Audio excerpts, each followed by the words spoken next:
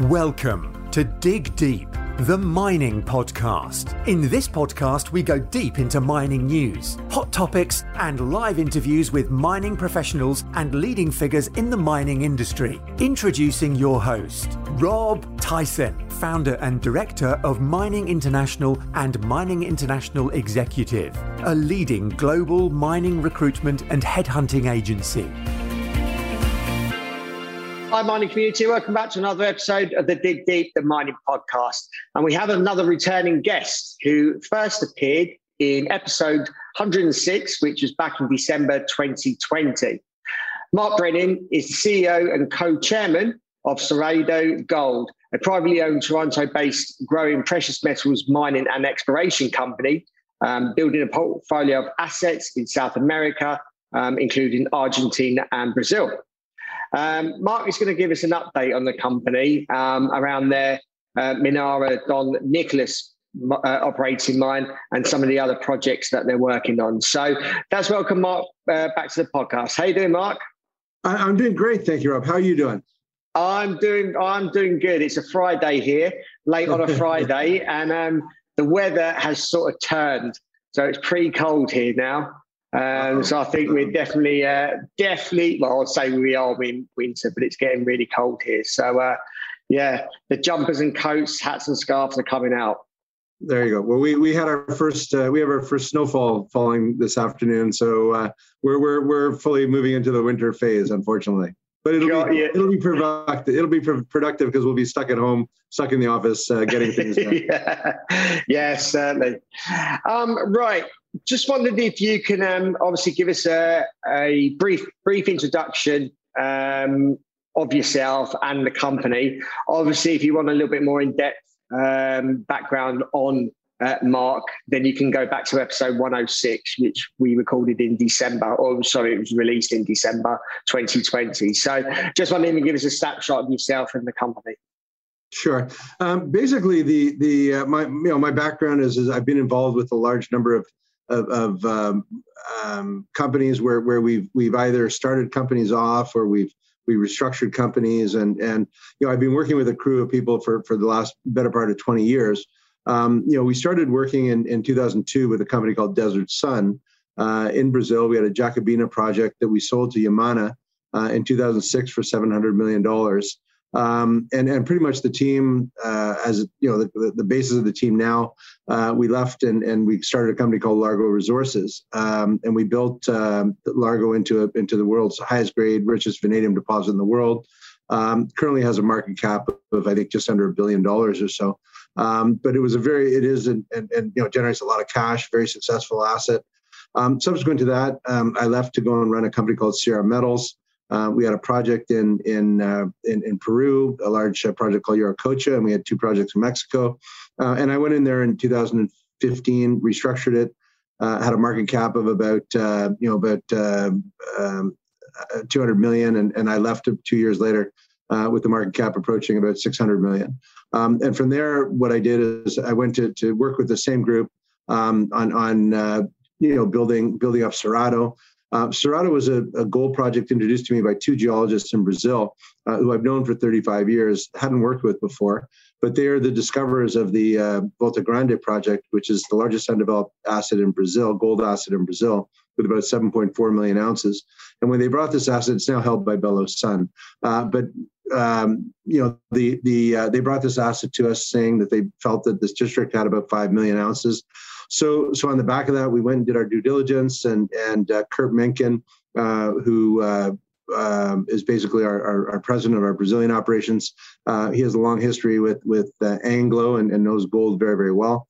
And so we went and did our due diligence, bought into their hypothesis, and we created Cerrado Gold.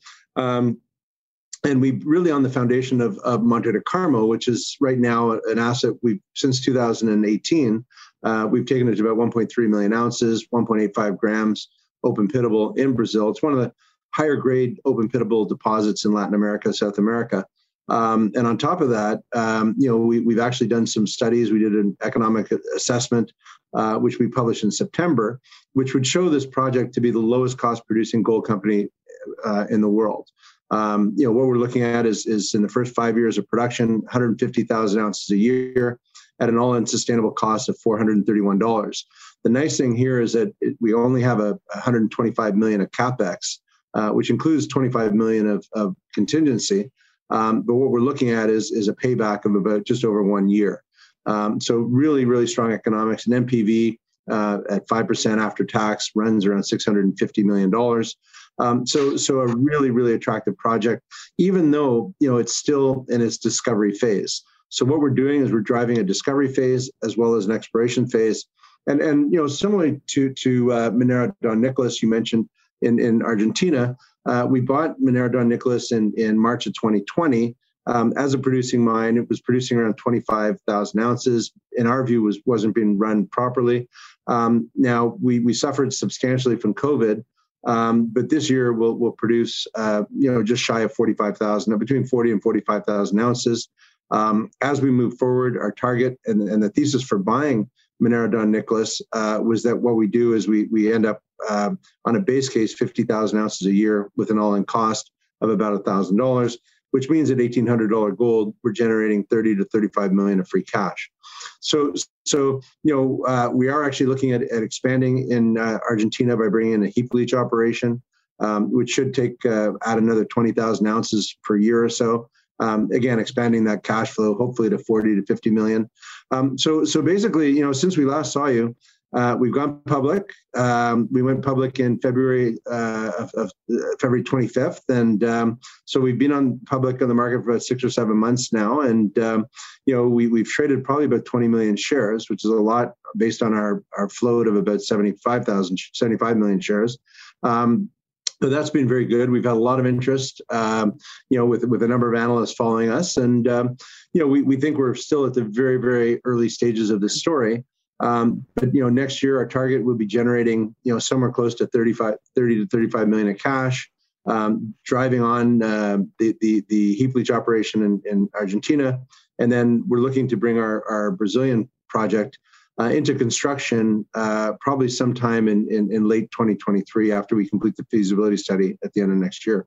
So a lot on our plates, a lot going on, and we've seen a pretty good appreciation in our share price. So all is going well. That's good to hear. You recently released your Q3 results, and it appears that you've got some operating cash from Minera Don Nicolás. What will that go towards? Well, again, we're going to grow. We're going to grow Argentina. We think we have a huge property there, about 432,000 hectares in what is a very, very prolific belt where we have Newmont, Anglo, Yamana, Pan American Silver, Hochschild, all in this belt, and we've got a lot of exploration to do, a lot of growth to do, and so what we'll do is initially we'll funnel all the cash for Argentina.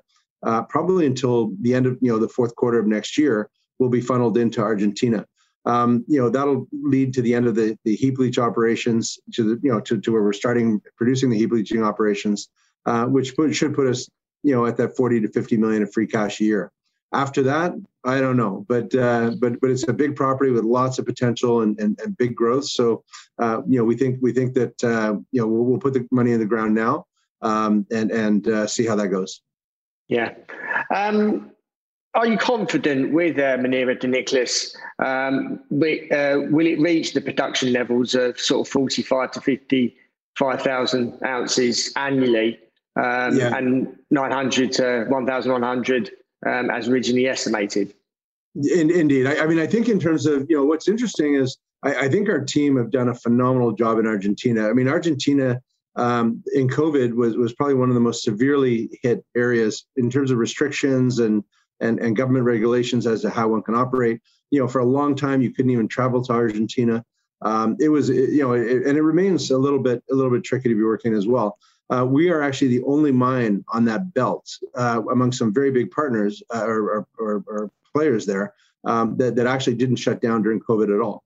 And so, what happened is that basically, initially we would have hoped that we would have had a restructuring done probably within 6 to 8 months, but due to COVID, that was extended to the third quarter. So we went on for 18 months. But we probably lost 25 million of revenue due to that. And basically, whether it be from maintenance and not being able to bring parts in or not, we actually ultimately expanded our fleet, and we brought in 20% more staff because people weren't able to travel to our fly-in fly-out camp. So I'm very, very comfortable that moving forward, we'll have a base case production scenario of about 50,000 ounces. And I think we'll be about $1,000 all in, if not better. You mentioned obviously with COVID, and you obviously had huge delays. Has that had a knock-on effect moving forward? Well, I mean, what it did do, and why we wanted to make so clearly in our press release today with regard to the Q3 was really the fact that we are now finished the restructuring. And so all the things that we had to catch up with have been completed now as of the end of September. For example, we couldn't clear because we didn't have the equipment for waste mining, et cetera. We were delayed, and we probably had about 800,000 tons of waste material that we needed to clear that we were unable to. And so we've now managed to catch that up. So from that perspective, right now we probably during the peak of COVID, we probably had about $200 per ounce of direct COVID related costs. I would say they're probably a little less than 100 now, maybe $75 or so.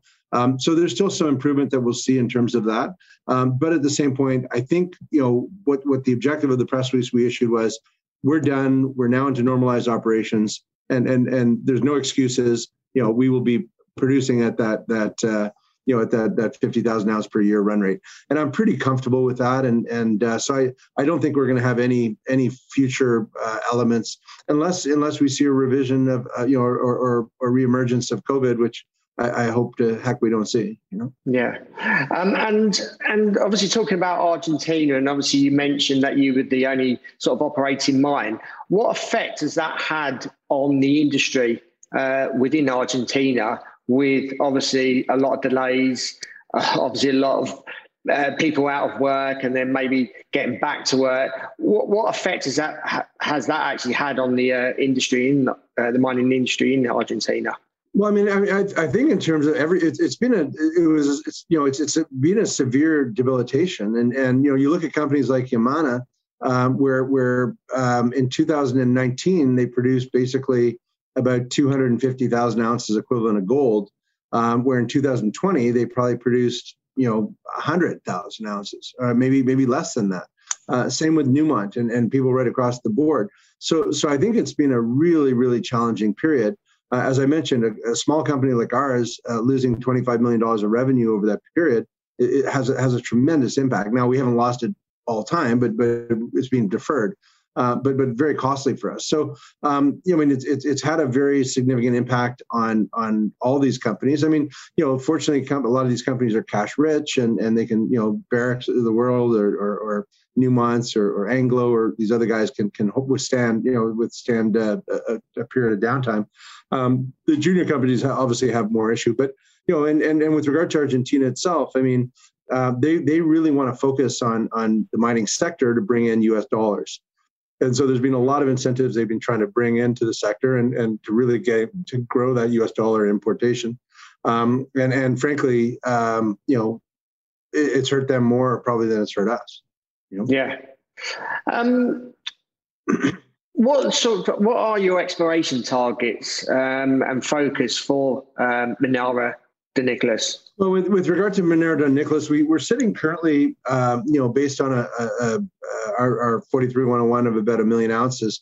When we bought this project, we kind of saw an 8 to 9 year mine life, and basically the on a base case basis of that 50,000 ounces. So what we're trying to do is we're just trying to bring the resources into measurable characteristics, and so largely what we're doing is we're coming into a new mine for us.